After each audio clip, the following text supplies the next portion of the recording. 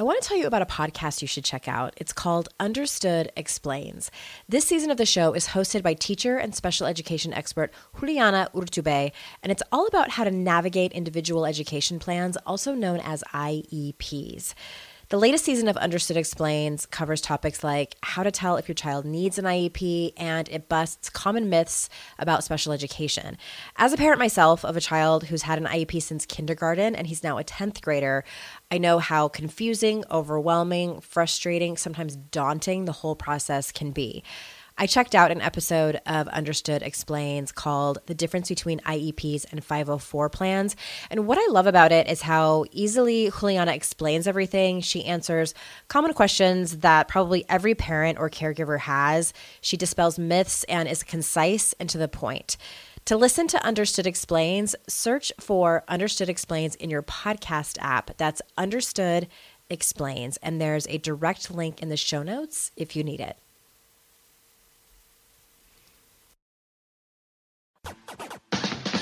This is the Your Kick-Ass Life podcast with Andrea Owen, a no BS guide to self-help and badassery. Because ladies, let's face it, life's too short for it to not kick ass. And here's your host, the girl who serves it up straight with a side of crazy, Andrea Owen. This is the Your Kick-Ass Life podcast, episode number 72. All links and resources you hear in this podcast can be found by going to yourkickasslife.com/72. Hey, ass kickers. Welcome to another special edition of the Your Kick-Ass Life podcast. And I've been sitting here just avoiding hitting record, palm sweating, feeling like I'm going to throw up. And this is, I feel like, wasn't it like in the 80s in those shows that we used to love to watch, like Family Ties and Growing Pains, where when they were going to talk about something like kind of heavy topic, they were like, on today's special edition of Family Ties, like, you know, it was like adult content or something like that. Like, I feel like that's how I should preface this episode. And this is an episode that I wanted to write as a blog post and a podcast episode. And if you don't know already, if you're a subscriber to my podcast, anytime I do a solo podcast, not all of them, I just started doing this maybe a couple months ago, but they are written out pretty much in their entirety on my blog. And so if you wanted to share it that way, if you wanted to go back and read it, you're more than welcome to do that. On my podcast, I tend to kind of like go off on extra tangents, so you have that advantage. And normally I have like a space in this podcast where I tell you something funny that's going on in my life, and I probably do have some funny things to tell you, but I'm kind of like don't really feel like getting into it right now. So I think I'm just going to kind of jump in and start telling the story. And I feel like, you know, it's interesting. Every time I come out, I think the last time that I came out with something big and told my story was when I had been sober for a year. So it was 2012. And I came out with my story, and I didn't do a podcast episode about it. I just wrote it.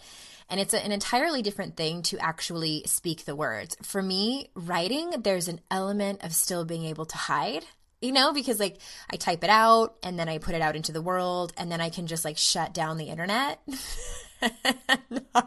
not read any of the comments. But there's something about actually telling the story into my microphone here that makes it all the very more real. And I think that I'm telling you all of this not to waste time, well, maybe partly a little bit, but to really emphasize that at the end of the day, you know, it's easy for me to sit here and tell you all the wisdom that I have had over the healing of my life over the last several years, and the things that I teach and preach and all of those things. But it's a whole nother when I come out with a story and tell you my truth. And it's interesting because, I don't know, someone told me a long time ago, and I've always taken this advice to heart about not coming out with stories to your audience, you know, as an online business owner and being in the personal development world. Don't come out with stories that you're still truly in the process of and that are still really raw. And that's why I waited an entire year to tell you all about my story about getting sober. Like, I needed to go through through some good recovery, and I needed to process and digest a lot of it. And it's really the same thing with this. The story I'm about to tell you is really like what happened in the span of about, 11 or 12 years. And I'm through it. I'm 40 now. 40, yes. I haven't turned 41 yet. But I think it's still one of those things that to tell the story, I can tell it to my really close friends and my compassionate witnesses, the people that have earned the right to hear their story. But to tell it at a public forum like this, I think there's still that voice that comes in and is like, you probably shouldn't tell everybody this. They're probably going to think you're a big giant loser, or what will they think?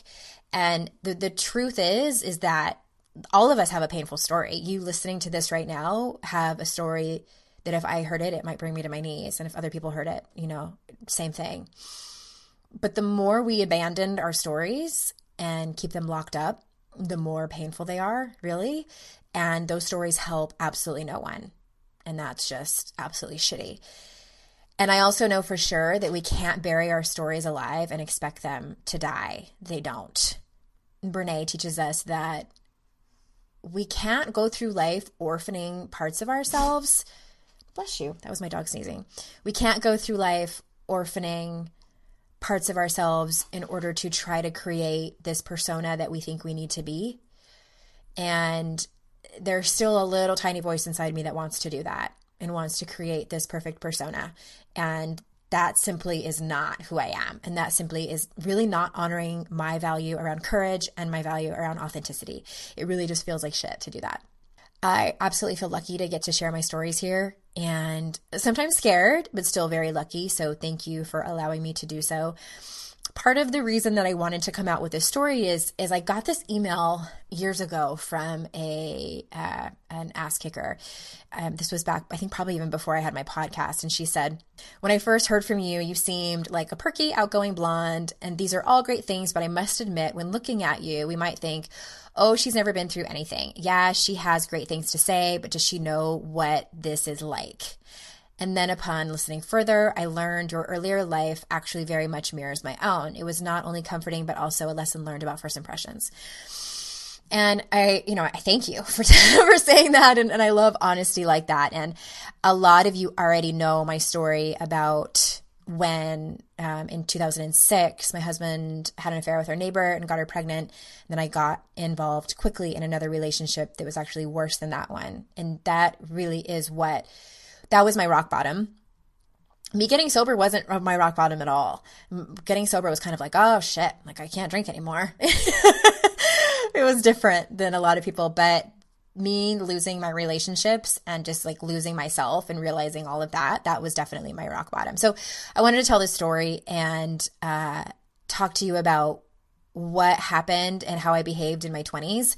And I do kind of think for many of us, like our 20s is our decade for us to just like screw up and be a little crazy, whatever that definition is for you. Mine was no different. But I think it really was me falling down over and over again, and then finally taking responsibility, looking at everything and working on healing. And so here it begins. Generally speaking, I had a great childhood. My parents were loving and funny and generous with their affection to me and to each other.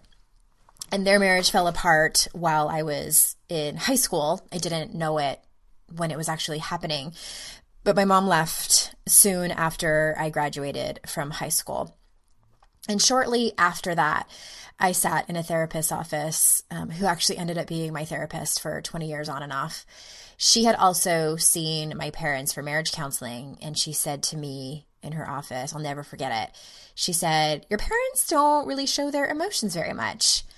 And I don't remember exactly what I said to her in response, but I distinctly remember thinking and being confused as to, like, was she implying that there was like another way for families to be, like other families actually show their emotions to each other and like talked about things?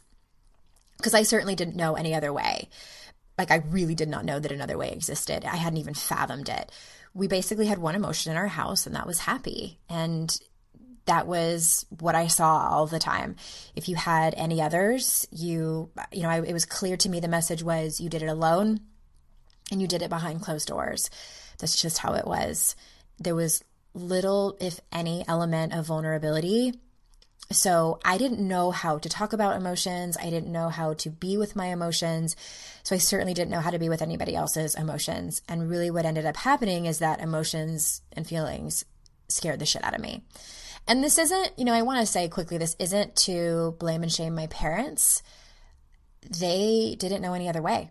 But how were they supposed to parent when they really were never introduced to any kind of personal development? It kind of really wasn't quite a thing in the 1970s when I was born. So I don't blame them absolutely at all. And I've actually had conversations with my parents about this and how I parent differently now, and it's all good. But I'd heard people, growing up, I'd heard people talking about dealing with quote unquote feelings and emotions, and I wasn't sure what that was. To me, dealing with feelings meant the goal was to get over them.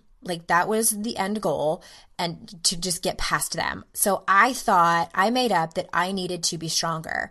I needed to buck up. I needed to soldier on. I needed to lock and load. I was like a hoarder of feelings. I'd find a spot way back, in the dark closet of my mind, to stuff it where I wouldn't have to see it every day, but it never actually went away. It was never digested, never processed, seen, or felt. It just stayed there festering. Remember when I said, trying to bury your emotions alive and hoping that they die? I really, unconsciously thought that that's what I was doing and thought that would work. And unfortunately, out of sight, out of mind doesn't work with feelings. I carried them around day after day, year after year, and they manifested outwardly as anger and blame. So I lashed out. And this is more so in my late teens and 20s. I engaged in behaviors that never felt right and made me question who I was. And the biggest thing I did over the course of all those years, the underlying theme was that I hid. I was hiding from everything and from everyone. I was hiding from the world, really. Because to me, it was if the world saw who I really was, translation, if the world saw that I actually had feelings and fears and shame and all of those things, then no one would I would be rejected. That's really underneath it all what I was feeling. I was terrified to be seen, but yet it was the very thing that I wanted so badly. So it was this horrible dichotomy. Between the ages of 17 and 19, I had 3 significantly traumatic events happen, 2 of which I will tell you about. Lynn, this time of year, parenting can be such a flusterclux. You've come to the right place. I'm Lynn Lyons, and I've been treating anxious families for over 30 years. I'm Lynn's sister-in-law and co-host Robin Hudson. Join us for Flusterclux, a podcast for parents who worry. Wait, that's everybody. Yeah, these last few years have felt like one long anxiety attack for so many. Why do you think parents are always surprised that a podcast about anxiety relates to them, even if no one in their house has an anxiety disorder? Well, worry is human. Everyone does it. And anxiety shows up when we face uncertainty. All the parenting tips you've taught me have been essential. I love to break it down into skills we need to manage worry in our families. We've covered so many topics: depression, burnout, meltdowns, perfectionism. Don't forget scary mothers-in-law. Right, but of course that's not my mother-in-law. Because that's my mother. And a listener. As a psychotherapist, I like to teach parents and kids how to respond to everyday moments in healthy ways. Managing anxiety really can be taught. It really can. And I'll even tell you what to say. We talk about serious stuff, but without being too serious. Anxiety wants everything serious. Anxiety doesn't stand a chance when we're laughing, even about the tough stuff. I'm Margaret. And I'm Amy. And together we host the podcast, What Fresh Hell? Laughing in the Face of Motherhood. Margaret, I would say you're sort of a where are my keys kind of mom. Correct. Sometimes a where are my kids kind of mom. Well, you're aiming more of a, we were supposed to leave 35 seconds ago, Mom. I mean, touche. In each episode of What Fresh Hell, we come at a topic from our usually completely opposite perspectives. I bring the research. And I bring kind of the gimlet eye. Like, is that research really going to work, people?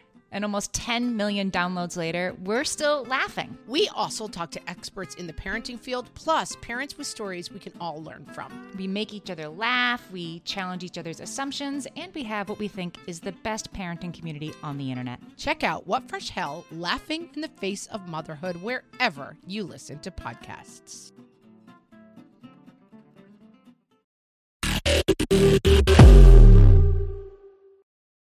So one of those was when my parents got divorced the summer after I graduated high school. And again, it completely surprised me. I had no idea that their marriage was even falling apart. I have half siblings from both of my parents were married previously, and they are older than I was, and they were long out of the house. They were out of the house by the time I was in kindergarten, all of them. And I was close with my sister, but one out of my four half siblings, but she's 12 years my senior. I adore her. My father was her stepfather. And so it was really a lonely time. I didn't have anybody really to share in that grief, or even really just to talk about it. And of course, like in my therapist's office, what's funny is I mean, it's kind of like funny, not funny, is that one of my goals in therapy when I started seeing her when I was 18 was to not cry. I didn't want to cry in front of her. I wanted to just be strong.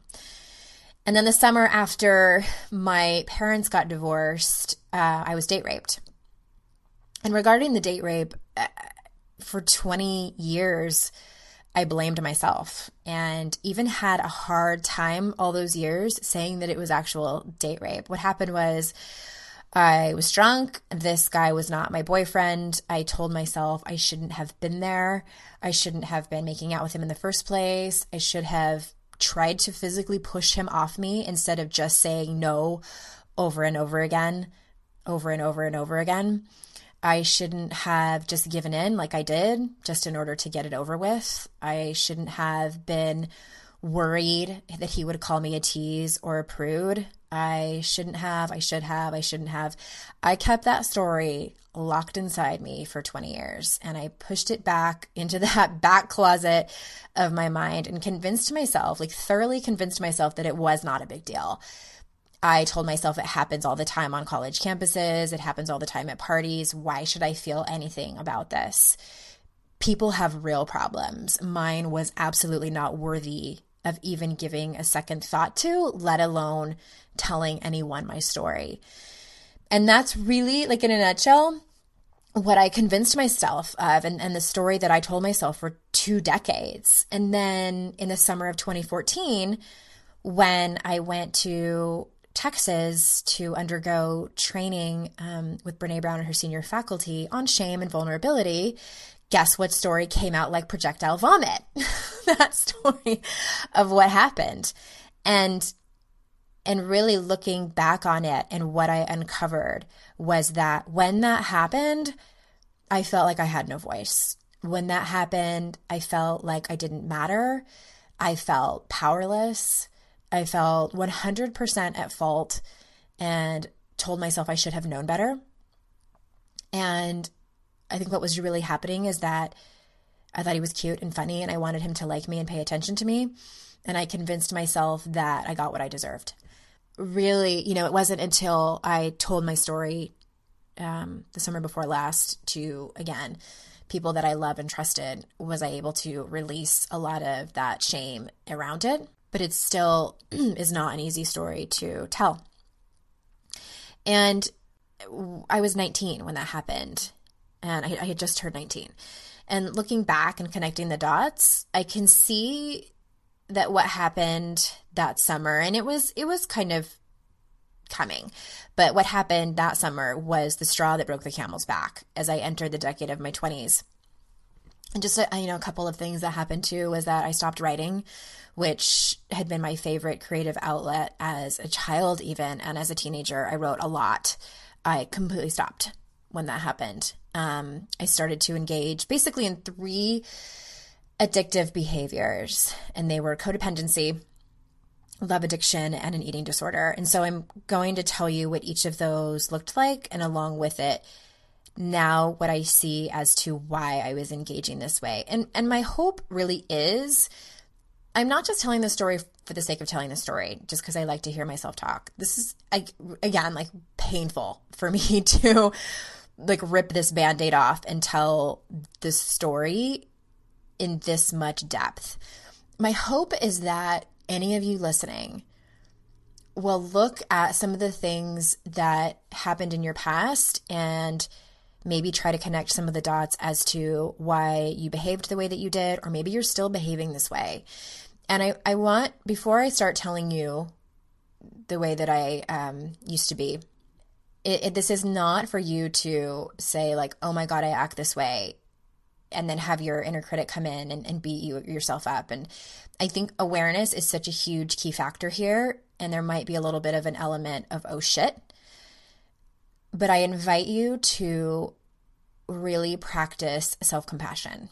And for me, I hadn't learned that yet. Like when I started to come out of all of this and realize how I had been behaving, I had so much shame around that. And I was just so, like, I could not believe that I had behaved that way. And when I was in it, I knew it too.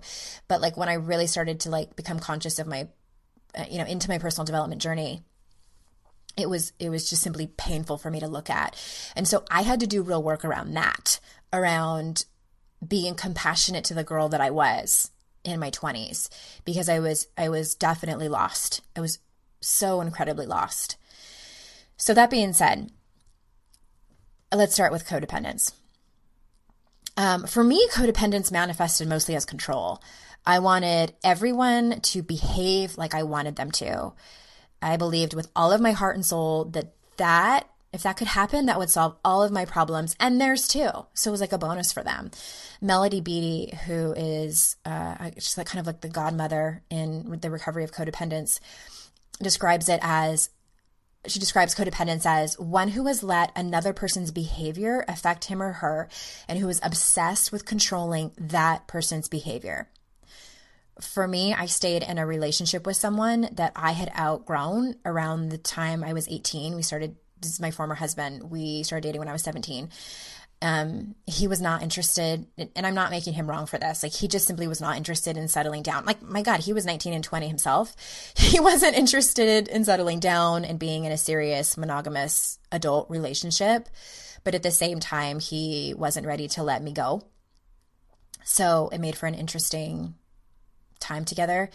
I became obsessed with changing him and fixing him and fixing us, although I was not interested in fixing me. I read somewhere that codependency is a way to get your needs met that doesn't ever get your needs met. And I did this essentially for 13 years in my relationship with him. I didn't trust my own feelings or intuition. I micromanaged like it was my job. I people pleased. I felt insecure and guilty when people gave me things or complimented me.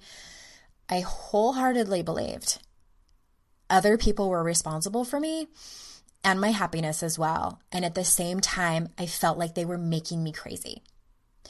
I was angry most of the time. I felt victimized and unappreciated for all of my efforts in trying to fix everyone. And compliments and appreciation and praise were the things I wanted desperately. But when I got them, I rejected them because I felt unworthy of it. And it was the same with intimacy. It was something I deeply craved, but at the same time, I was terrified of it. And I really didn't know what it looked like or felt like. And I thought that I had it, but it was really a desperate, false sort of intimacy. I was constantly afraid of making mistakes. Perfectionism was my middle name. I had some violent temper outbursts, and I had also lost faith in God.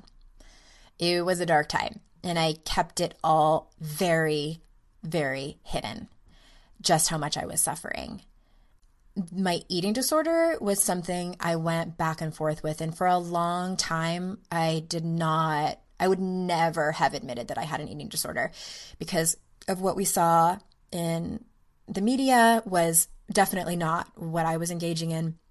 What I found out later is that I had something called eating disorder not otherwise specified, also known as EDNOS. I've written about that long time ago on my blog. But it started with poor body image around the age of 11. I wrote in my Hello Kitty diary, which I still have to this day. I wrote in there that I thought I was fat. I was 11, so I assume that was around the time I just started to go through puberty. And in my diary, I also wrote that I had told my mom that I thought I was fat, and I said in my diary, and she just told me I was average. And that was pretty much the extent of the conversation that my mother and I had around that. When I was 18, a modeling photographer told me I needed to lose 10 pounds if I ever wanted to be even considered modeling. And I was between a size 1 and a size 3. I was 26 when I decided, it was the first time I actually decided to take action and lose weight. I had gained a little bit of weight from my natural size, not very much, but just enough to overhear my boyfriend's friend say quietly, he didn't know that I could hear him, Andrea's ass is getting big. And that made the decision for me. And I was like, okay, I'll just lose 10 pounds easily. And I restricted calories. I exercised way too much. And I also purged. And then when I lost those 10 pounds, it was so easy that I decided to lose 10 more. And at that time, I think I was around 25 or 26. And I was probably at the height of my codependency as well. And I was running on empty, emotionally, mentally, physically. And eventually I slowly gained that weight back and stopped those behaviors for a couple of years. But for me, when my life was in big turmoil, and mostly like when my relationship was in really big turmoil, my eating disorder came to the forefront of my life. I felt like it was the only thing that I could control, because I could not control him as much as I tried, but food and exercise and my weight and the size of my jeans was something that I could.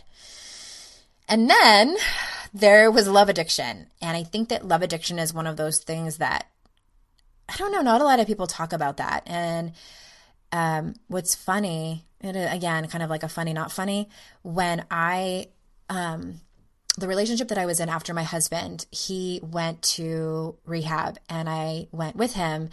If anyone's ever had someone in an inpatient treatment center, they have like family week, or sometimes it's a weekend, or they do something where they invite families and loved ones to have like group therapy and do exercises and things like that.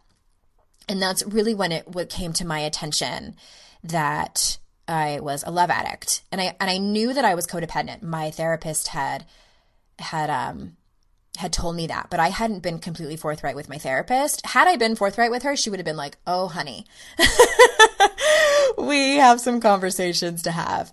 But I wasn't completely honest with her. So how would she have known? And oh my God, where do I even begin to talk about this? And this one really, truly is the hardest one for me to talk about because of the other people that were involved. So again, intimacy was the thing that I craved the most, but it was also the thing I feared absolutely the most. And so I was in kind of a shit pickle, right? I confused sex and the rush of a brand new relationship with love. I wouldn't be faithful in my relationships because I was so busy flirting and chasing men and hooking up with them in order to get that need met. And sometimes I had sex with them and sometimes I didn't. And when I didn't, I felt like that was some kind of victory to myself. Like I was okay as long as I didn't sleep with them, and I had created these markers and criteria to what was okay and what wasn't. And I can honestly look back now and say that I used men to get what I wanted. And what I wanted was validation, love, and connection. And the kind of crazy thing was that I wasn't getting any of that, but I thought that I was. And I would feel good for a little while, and then the guilt and shame, oh my God, the shame, would come flooding in the next morning, and I'd feel terrible about myself as a human being. So what would I do? I'd search for a new guy to chew up and spit out. And I left a trail of destruction in my love addiction, mostly with myself.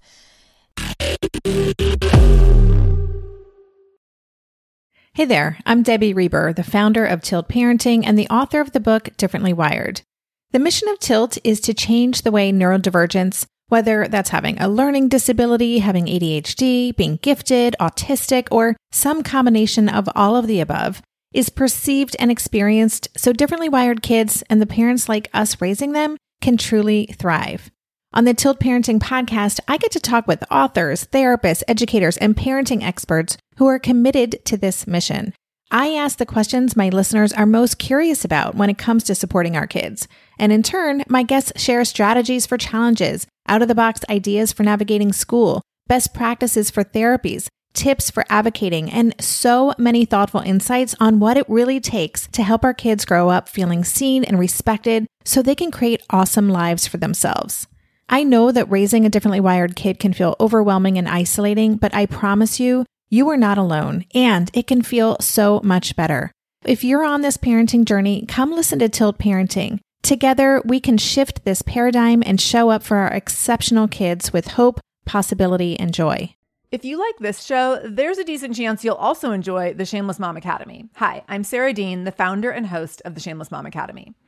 The Shameless Mom Academy is a podcast for moms that centers moms more than it centers your kids. I'm not going to teach you how to make baby food or how to make your 3-year-old or 13-year-old stop having tantrums. Instead, I'm going to bring you back to yourself. For the last 20 years, I've been helping moms through growth and transformation. Inside the Shameless Mom Academy, I help you identify who you are and who you are becoming. Look, motherhood is hard. It brought me to my knees many times and sometimes still does. Returning to who I am and who I am becoming allows me to decide how to show up in all those sticky motherhood moments, but also in all my other relationships and in all the ways I show up in my various communities.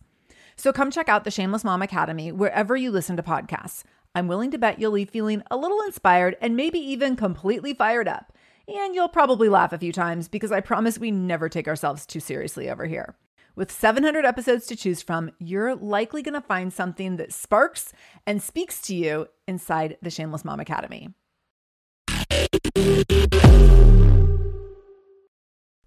My identity at that time was absolutely wrapped up in my appearance. So the more attention I got from men, the better I felt, or the better I thought I felt. And some of the time I didn't even like them. It didn't really matter. It was the chase. It was the rush. I would walk into a club. I mean, this was going on like in my early 20s. So I'd walk into a club and scan the crowd for someone attractive, and the game began. And the cycle just kept starting over and over. And I look back now on the girl that I was during all those years, and my heart breaks. It was such a mess inside, and I hated who I'd become. I absolutely hated who I'd become, and there were times where I didn't even want to look at myself in the mirror. I was so ashamed. I didn't even know who I was.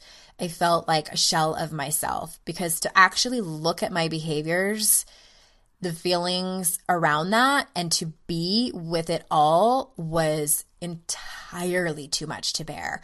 I couldn't even fathom it. So I blamed everyone else. I blamed my parents. I especially blamed my boyfriend and tried to change him, never trying to change my behaviors or even look at them. Because if they would act right, I could stop. If they could change, I would feel better. If my boyfriend treated me better, then I wouldn't have to do this. And at the same time, vulnerability was such a foreign concept. There was probably a point in my life where I would rather die than be vulnerable. And vulnerability was the exact thing that I actually needed. I was thrust into vulnerability really unwillingly when my husband left me it was 2006. It was the beginning of 2006. And at that point, I had no choice but to look at myself and my behaviors and start to break the walls down that I had created. And trust me, those walls were strong and those walls were high, and I did not want them to come down. But when my life fell apart, I picked myself up and started my conscious journey. I hadn't ever truly taken care of myself, and people kept telling me I needed to take care of myself. And I mean, not mentally, physically, emotionally, financially, had I ever truly been there for me. And what I realized is that I had no idea what that meant to love myself, to even be with myself. I was fucking terrified. I was so scared. I didn't know who I was. I didn't know what I stood for. I didn't know what I wanted. I didn't know any of it. I felt like before that I had just existed and existed in this life of these automatic behaviors that were so incredibly painful, but I knew no other way of being. So I just continued that way. And when everything was falling apart, I also didn't realize how tired I had become of people telling me I was strong. And I knew that they meant well. And I knew that everyone was probably so uncomfortable themselves with my situation and not knowing what to say. But what I really wanted, and this goes back to vulnerability and really empathy, was that I wanted for someone to say, hey, things are a mess and you're probably feeling like shit, and it's okay if you're falling apart. Just fall apart and I'll be here to pick up the pieces with you if that's what you want. And again, it's not anyone's fault that they didn't know, because I made it my first priority to make people think I was okay and that I was strong. I guess I did a pretty good job. But the price of that was keeping myself hidden, was keeping myself small, was buying into the beliefs that I wasn't worthy of being anything more than a hot mess. So it took lots of therapy, coaching, a few 12-step programs, several failed relationships and friendships. It took some hard conversations with my parents. It took me getting sober. It took me learning to set boundaries, and learning how to be in a healthy relationship and have healthy adult conversations. And two of the hardest things in all of that I have had to learn as I came out of that decade and as I healed was learning to feel my feelings as they are and surrendering to them and surrendering to life and letting life unfold as it does. I mean, those were really the two things that were really, I don't know if I want to use the word solution, but really it has been like those are the main things, because I like to hold on. I like to be in charge of what's happening in my life. I like to know how it's going to turn out. And I especially like it to go my way. But shit, that's not how life works. Like ever. I've fought the good fight though. I definitely have fought the good fight. And the whole like feeling feelings. There are still times that I want to just check out when I tell myself I can't deal with this. And the truth is, yes, I can. I can deal with it without hiding at the bottom of a bottle of wine. I can deal with it without distracting myself by chasing down a new relationship. And it's hard, and I cry, and I get angry and frustrated and scared, and that is life. That's life. That's what it looks like. And the upside is that I can tell you that happiness and joy is unlike it's ever been. I feel joy deep down in my bones and in my cells. And that can also be really, really scary sometimes. But I feel happy and grateful most of the time in my life. And for me, I know I needed to like go through the weeds and the muck and all that shit to get here. I wouldn't trade it for anything ever. If you have my book, you might see in the acknowledgments that the very end of my acknowledgments, I thanked my ex-husband and told him that he was the catalyst for this. And, you know, he didn't help me. I don't even talk to him, but he didn't help me go through all this recovery. But that happening to me was really, it served a purpose and kind of cannonballed me into living a conscious life and going after what I think that I was really meant to do on this earth. And that is be of service on a larger scale for people that have gone through a path that is similar to mine. They might be different circumstances, but similar behaviors in that hiding and not connecting with other people and not talking about like what's really going on in our fears and all of those things. Like when that's happening, that's lonely and that feels like shit. And I don't want that for you guys. And I guess I want to reiterate that I know how that feels. And if you're going through that right now, I'm sorry. And that sucks. And there is another way. And I wish I could wrap up an answer for you, like really pretty in a bow. But really what it goes back to is learning how to feel your feelings as they are and surrendering to life as it comes. And so I hope that you have, one of the biggest things that I've learned through all of this is having that special someone. And if you have more than one special someone's, and no, I'm not talking about like lots and lots of boyfriends or girlfriends, intimate partners, but if that's your thing, whatever. But that compassionate witness, the person that you can turn to and tell them you are extremely scared about something, or that you want to be vulnerable, but you are so scared of what people will think of you. Like all of these things the things that we are so afraid to have the world perceive us as, and that's shame is what it is. I hope you have someone to share your shame stories with, because even though I had those people in my life, if I wanted to cultivate those, and I was going through all that in my 20s, I was too afraid. I was too afraid I would be judged. I was too afraid that no one would understand. I felt like I was the only person that felt so frustrated and angry. I felt like it was other people's responsibility just to make things better. So I hope you have that person that you can turn to and tell your stories to. And with that, I am going to sign off. I hope that this was helpful for some of you. And please feel free to share this in your communities, and please be gentle with yourselves out there. It's a tough world, but it's not so tough that you can't handle it, because you can. And until next time, I will see you out in cyberspace. Bye-bye.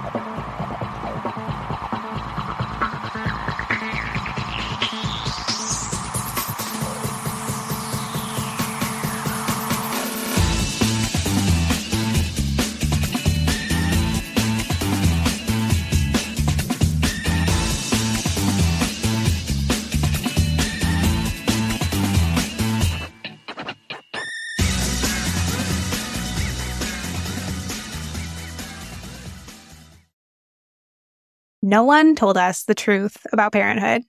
Why? This is the podcast everyone needed before they had kids, because now that those little ones are here, there is a lot to unpack. I'm Rachel Shepardota, and I am your host for the podcast No One Told Us, where we tell the truth about parenting and let you in on all the stuff you really should have known about before having kids. I am the founder of Hey Sleepy Baby, but this podcast is so much more than sleep. We'll be diving into all the topics that you really care about and need to know while you do your best job raising those adorable, tiny humans. Our goal is to just make you feel less alone and less overwhelmed.